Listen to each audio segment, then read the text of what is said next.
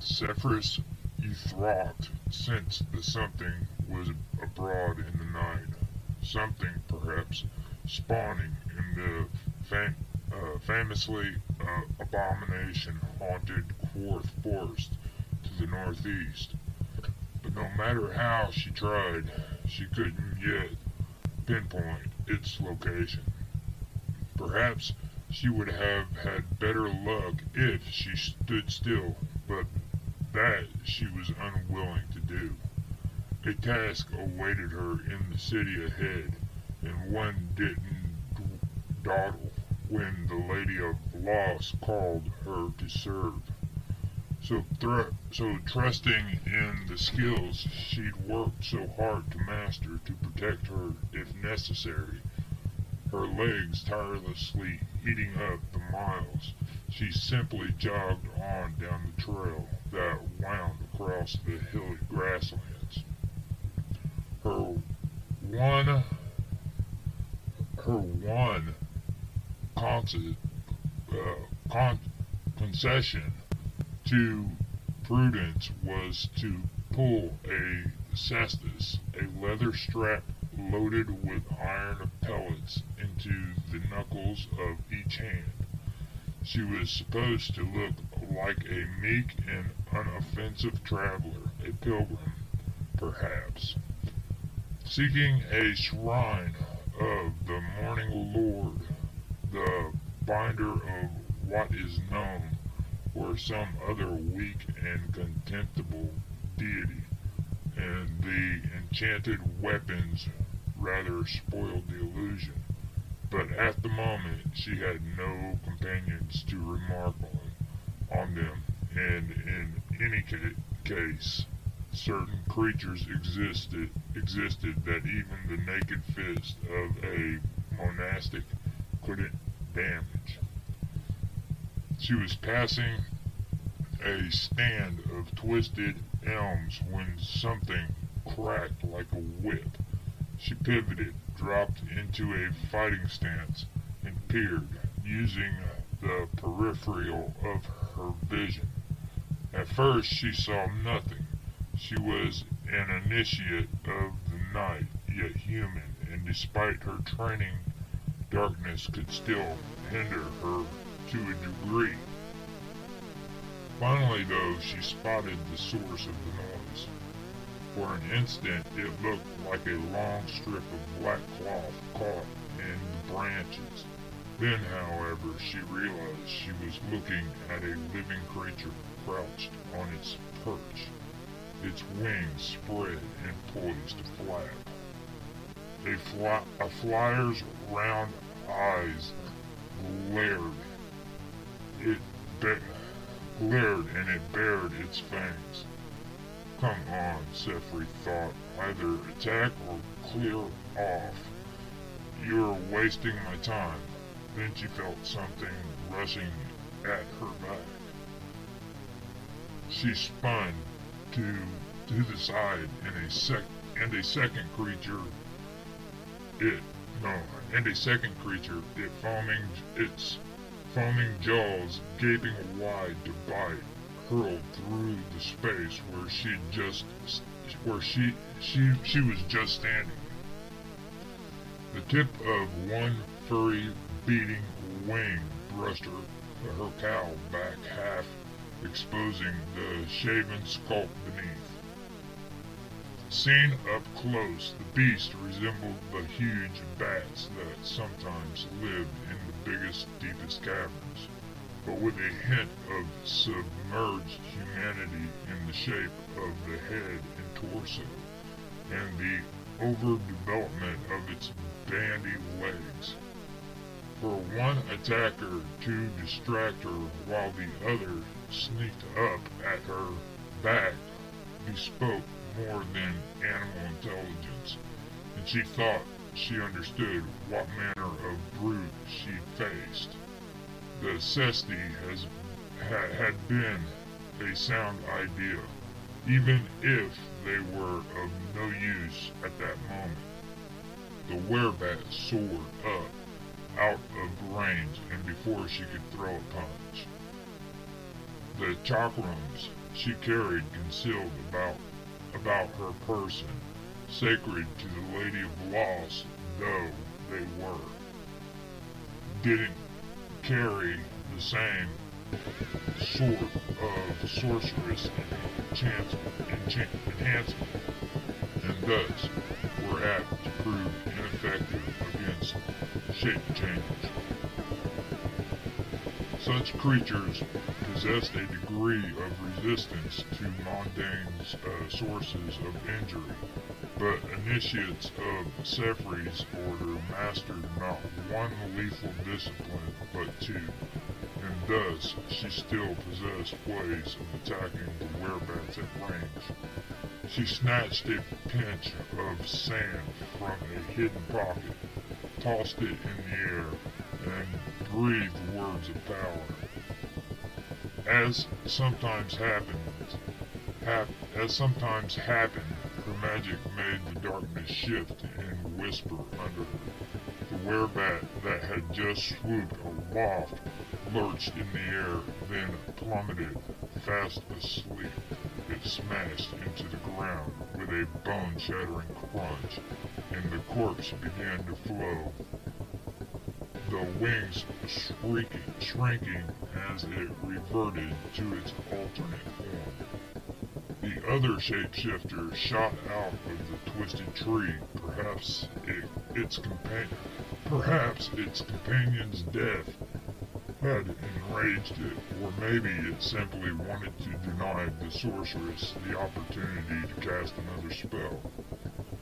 In any case, it plainly intended a furious assault.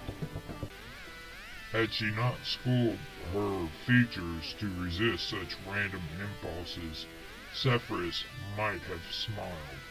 She'd done her best to unlearn all emotion, save for the spite and bitterness befitted a servant of her goddess. But in truth, she never quite managed to quash the joy she took in killing. And though striking someone dead with magic was satisfying in its own way, nothing matched the exhilaration of destroying an opponent with her hands.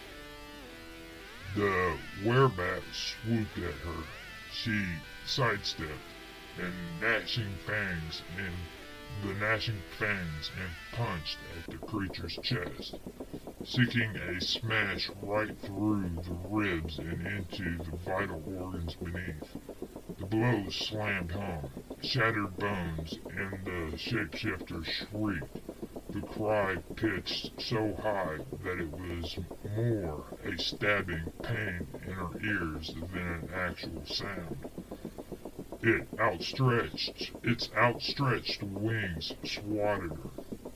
She yielded to the impact, permitted it to fling her to the ground, and instantly subsulted to her feet. The werebat flew upwards, but in a jerking, labored manner that revealed she'd hurt it badly. Perhaps it would flee without delaying her any further.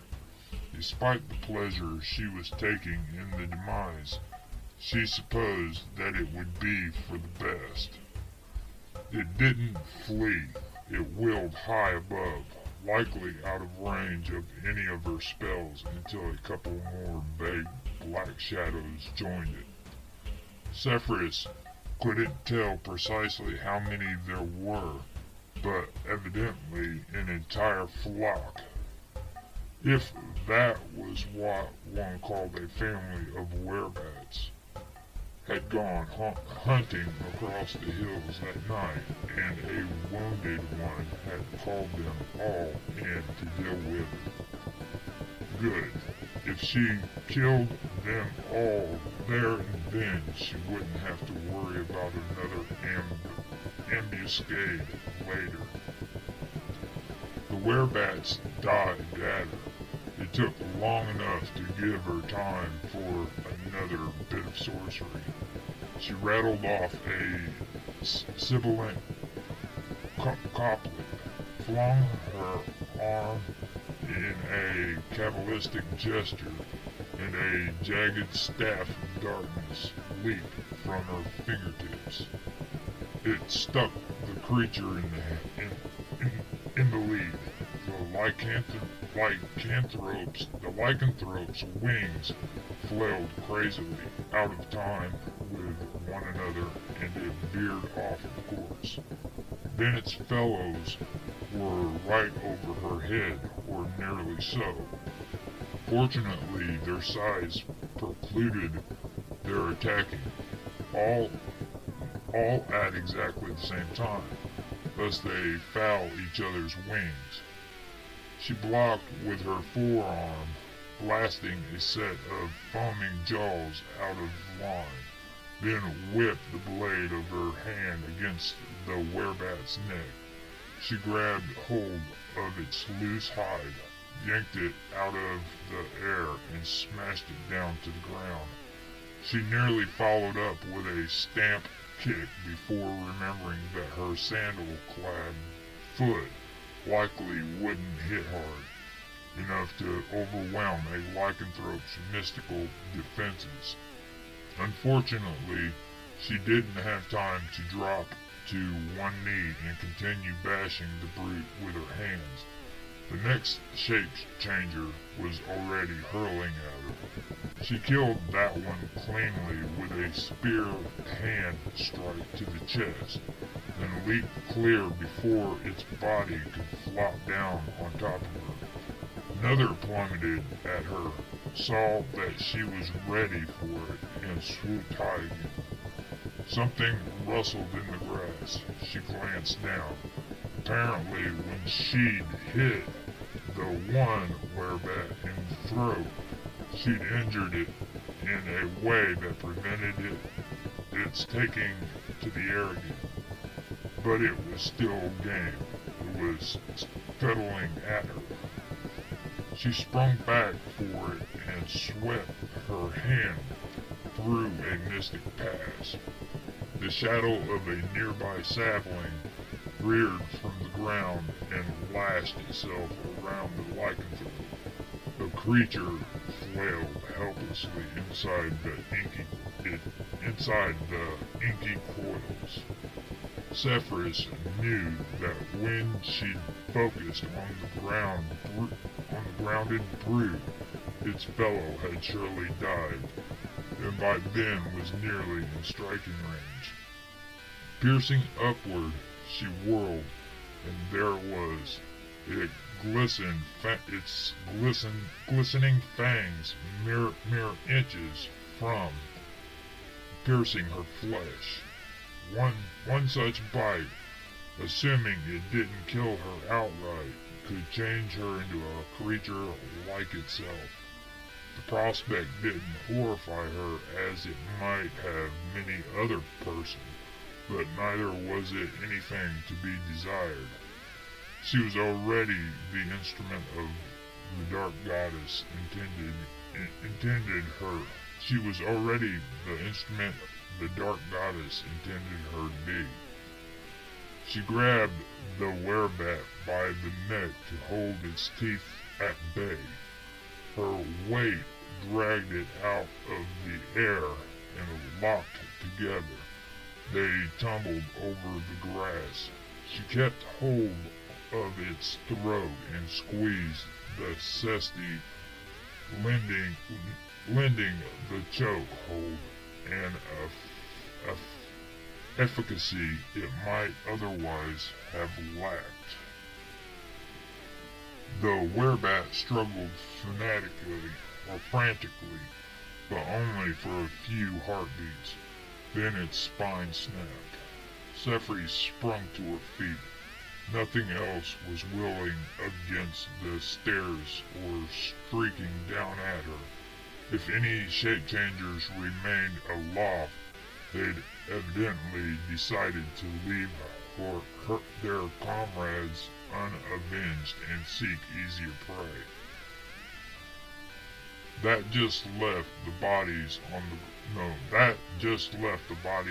ground, some of which had reverted into almost entirely to human, and the shapeshifter still tangled in the shadowy or shadowed tentacles. When it saw her looking at it, it stopped squirming and abased itself.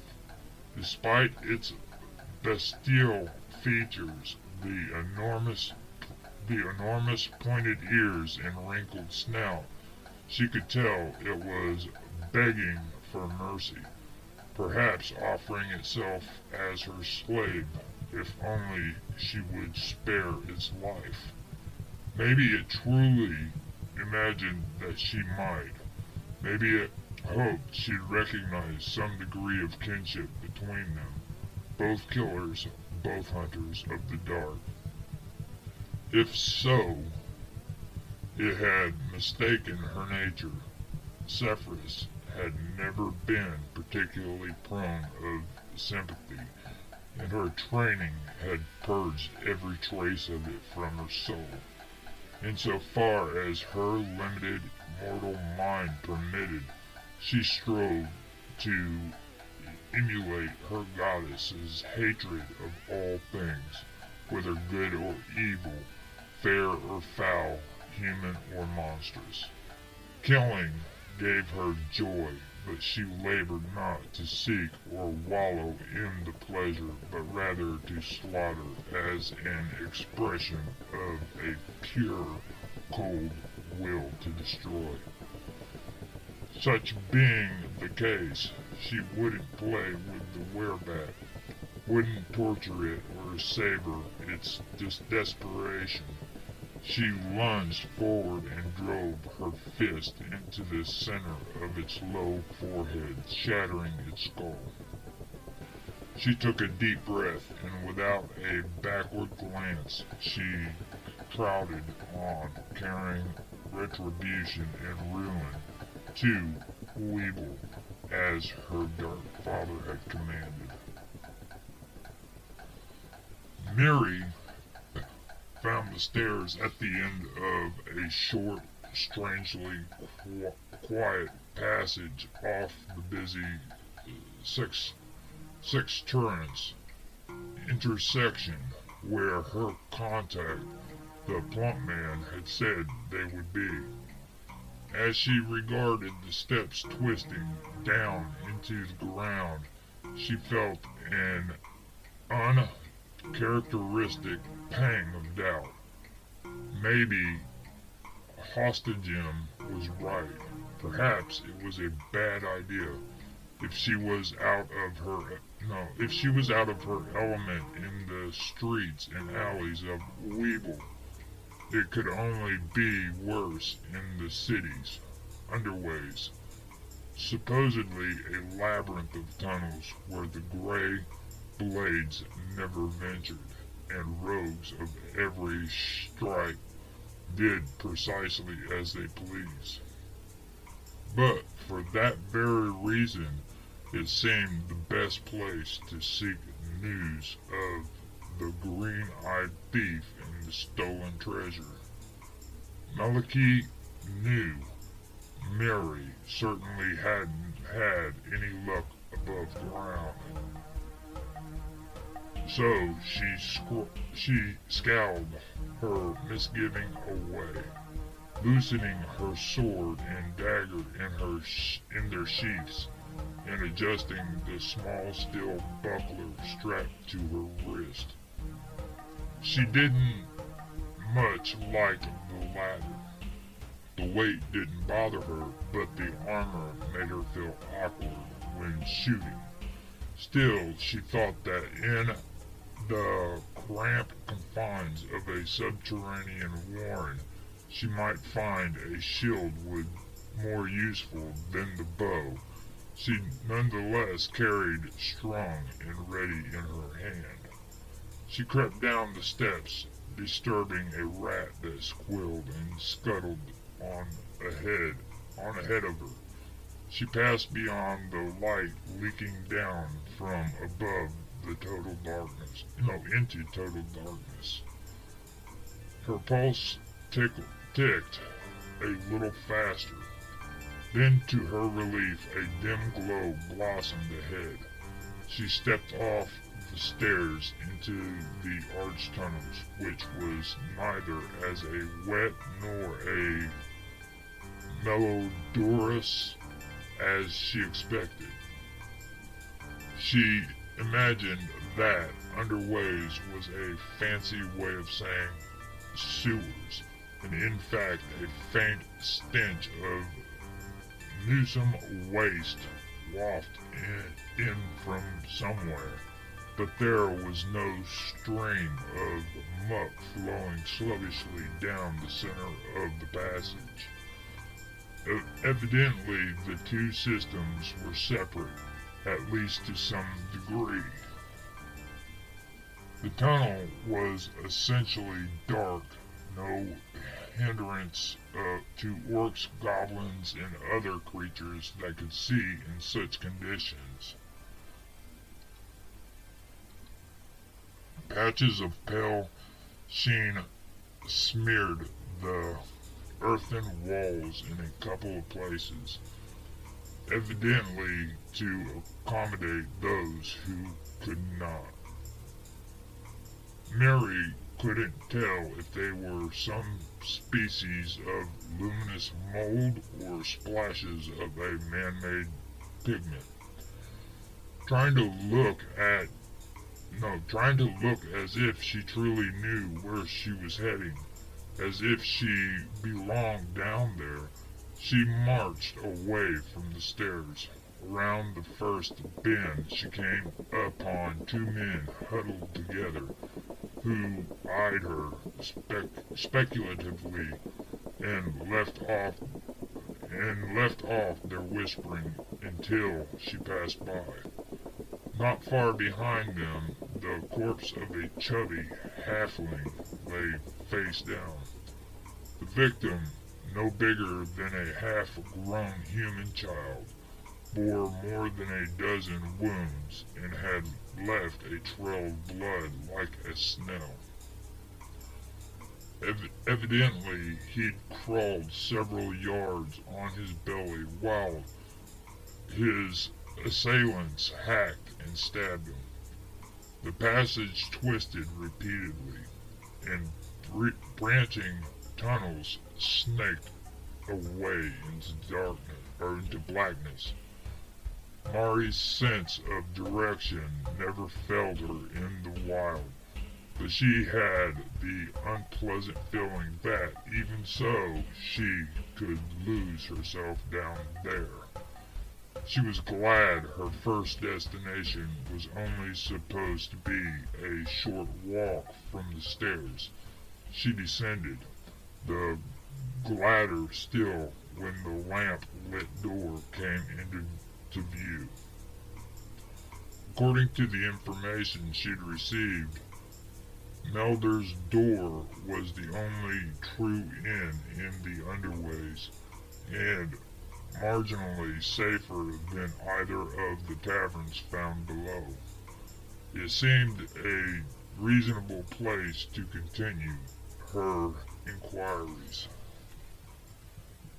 She pulled open the heavy door and stepped into a surprising spacious common room whose walls were lined with stone. The air was damp and chilly in the glows of a few hanging lanterns, half occluded behind their hinged black iron hoods. Still another gloom outside. She might almost have found a place welcoming, if not for the way all the surly-looking patrons, human orcs, towering dogs, dog-faced gnolls, and horned, scaly, diminutive kobolds turned to stare at her. It was disheartening, an inn, by definition, catered to wayfarers, to strangers. Yet, even mere Something about the way she looked or carried herself instantly branded her an outsider.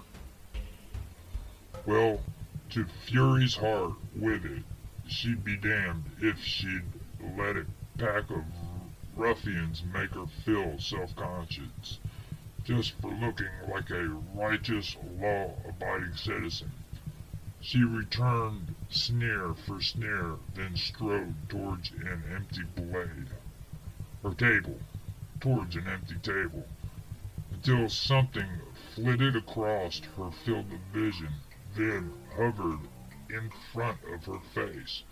She found herself nose to snout with a tiny dragon or wavering, its wings shimmering, beating fast as a hummingbird's, its skinny body only a trifle longer than her middle finger.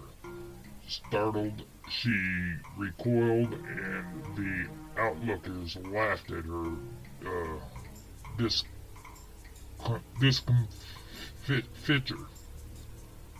discomfiture. Their mirth made her flush with anger, and the miniature dragon's scrutiny made her weary. She scarcely seemed large enough to pose a threat, yet it might possess a nasty bite or something, or even the capacity to puff flames or poison into her eyes. She lifted her hand to swat it away, and a bass voice rapped, "Don't, don't." She froze. The wiggled reptile whirled past her and away, and she looked around. A handsome man was smiling back at her. His barbered hair and eyes were black, and his skin was dark in a way that owed nothing to the touch of the sun. His purple velvet breeches and tunic were cut tight, the better, perhaps, to flatter his slender frame, save for exceptionally baggy sleeves that hung all the way down over his knuckles, looking more like a child's toy than an actual weapon. A dainty hand crossbow dangled from a double-looped scarlet belt with a good buckle. More tiny dragons fluttered all around him, as if they were bees, and he, a particularly succulent flower. Mary experienced a sudden unpleasant mental image of all the creatures swarming on a victim simultaneously. How could any one person defend against such an assault, no matter how adroit an archer or fencer she might be? "Please don't hit my eye," the dark man continued. "You wouldn't like it if I hit you in one of yours." "I won't," Mary answered. The beast surprised me as all. No harm done. He sketched a bow, elegant and pure functory at the same time. "I'm Melder. Welcome to the door." He grinned and added, My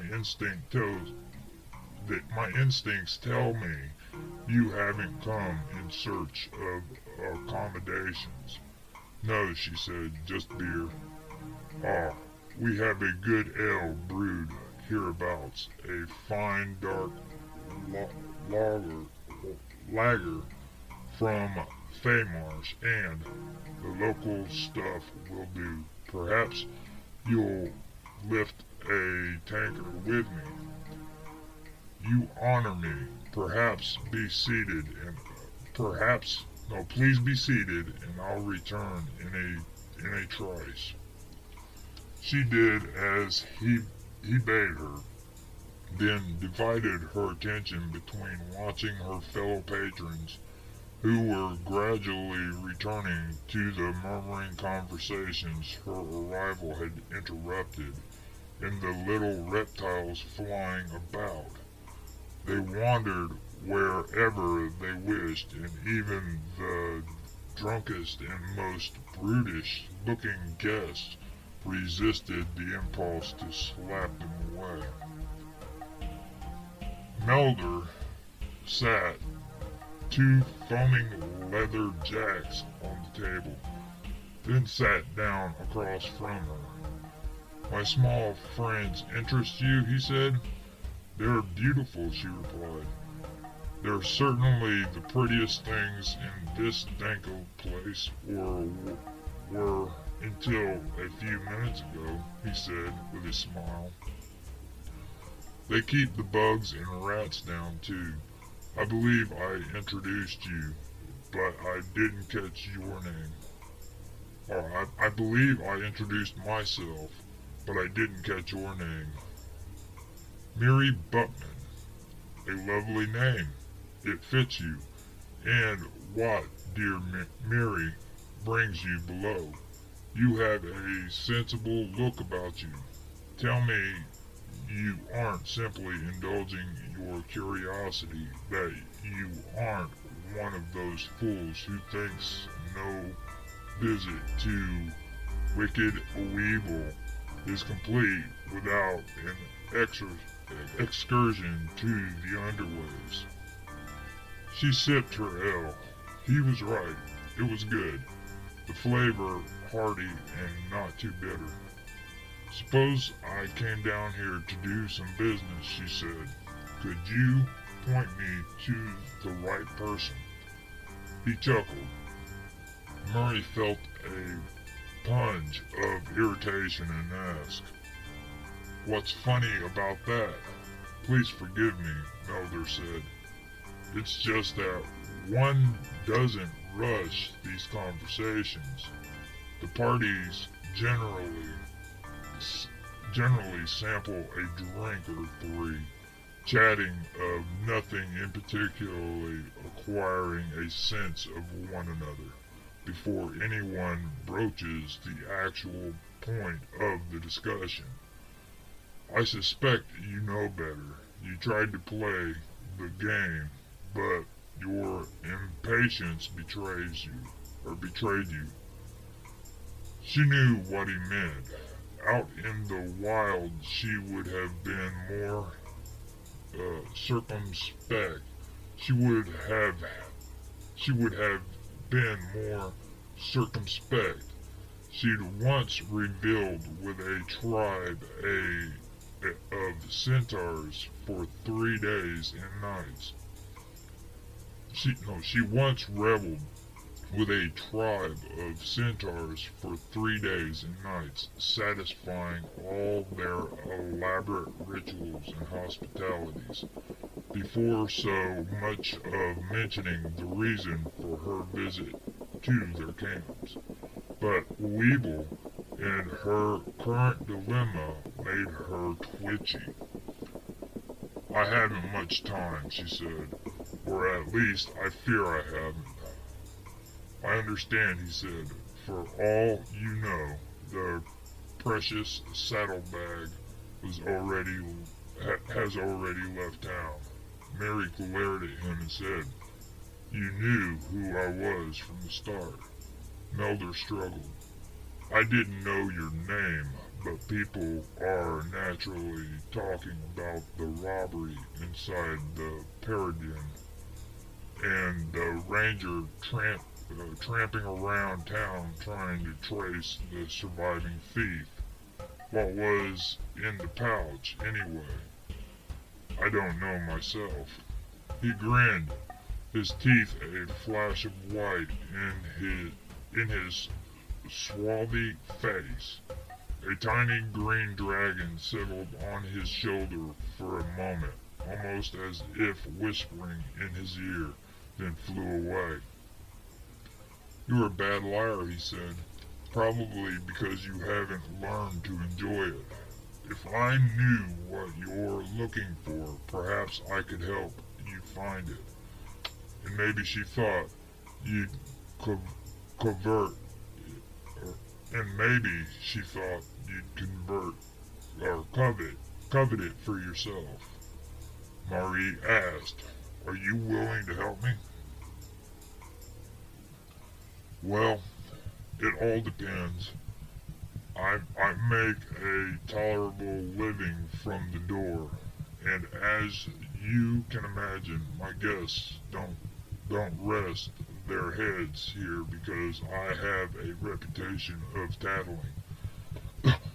Still, it's conceivable you could persuade me to be of some assistance. Comely as you are, grubby from the road, of course, but a bath would fix that." She made a spitting sound, then said, "Apparently you haven't known many rangers, at least not of my guild. We don't pay for anything that way. A pity. If you exploited them properly, like a sensible lass, your charms could be a mightier weapon than that bow. Forget it. I am willing to pay 100 Symbian nobles if you furnish information that leads me to what I seek. Perhaps some gold up front would serve to jog your memory or sharpen your wits." "Ever since I started poking around," said Mary, "folks have been hinting they can help me. Then they ask for coin in advance. Had I heeded them, my purse would be empty already. I'll pay you when I recover what was in the saddlebag, not before. And how, sweet Mary, do I know that I can trust you? Because I swear it by Our Lady of the Forest." He laughed and said, "Your vow delightful." She glowered at she glowered at him, then asked, "Can you help me or not? I assume you took a good look at the 3 thieves who died." "Yes." "Describe them." She did, and based on his expression asked, "You recognize them?" "I believe so, though I didn't know them well. Their names were Gavith, Curity, and Dahl." She felt a thrill of excitement. "What gang did they belong to?" she asked. Melder shook his head and answered, "None. They were petty operators, really, gleaning what the gangs don't bother to take. I don't see how 4 such little fish working strictly by themselves could have conceived an elaborate plan to steal the saddlebags as soon as it reached Weevil. They wouldn't even have known it was coming. Somebody must have hired them to seize it." "That would be my guess," Melder said. "Have you any notion who that person might have been?" Someone with a spy in place," Mary thought, "either there or in Ormouth, to report on what was supposed to have been a secret transaction. Beyond that, she couldn't say. She spread her hands. "Whoever it was," Melder said, he has plenty of coin, or at least convinced the thieves he did. He wouldn't have tried to rob the Pierre without a substantial fee in the offing." Did the dead outlaws have a particular comrade with whom they often worked? Someone thin, bearded, and around my age, green eyes, and skilled with a knife? I fear I can't tell you. As I said, I don't know them personally, and we have so many ne'er-do-wells skulking about Weeble. New ones every day. The river barges float them in, and the dead cart rolls them out. Well, presumably somebody knew them, Mary replied. At least you've given me a place to start, and I thank you. She gulped down the rest of the beer, laid a silver coin on the table, rose, and headed for the door. Melder sat and watched the scout stride away. He generally liked his women with a little more meat on their bones and considerably more concerned with the presenting a well-grooming and feminine appearance. But even clad in her dirty wounds, no, it, but even clad in her dirty woods runner armor, breeches, and boots, she was a pleasant sight. Valent appeared at his elbow and gave a disapproving snort, a mode of expression admirably suited to his bulbous blue nose, though incongruously prissy for a hobgoblin. Melder sighed and turned his head to meet the bulking, shaggy Bravos's sallow eyes.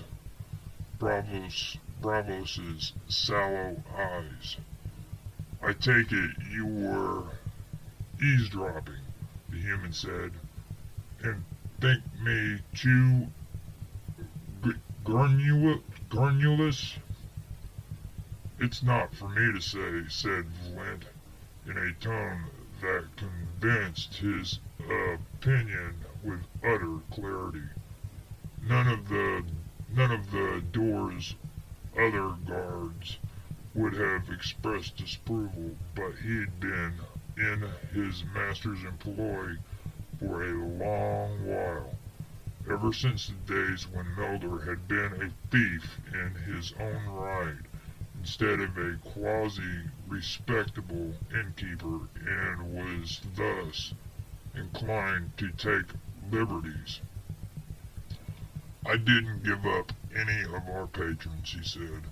Something tickled Melder's wrist, and forked tongue flickering a gray wedge-shaped head slid out from under the cuff of his long floppy sleeve. He caressed the restless viper with his fingertip, then coaxed it to slither back where it belonged.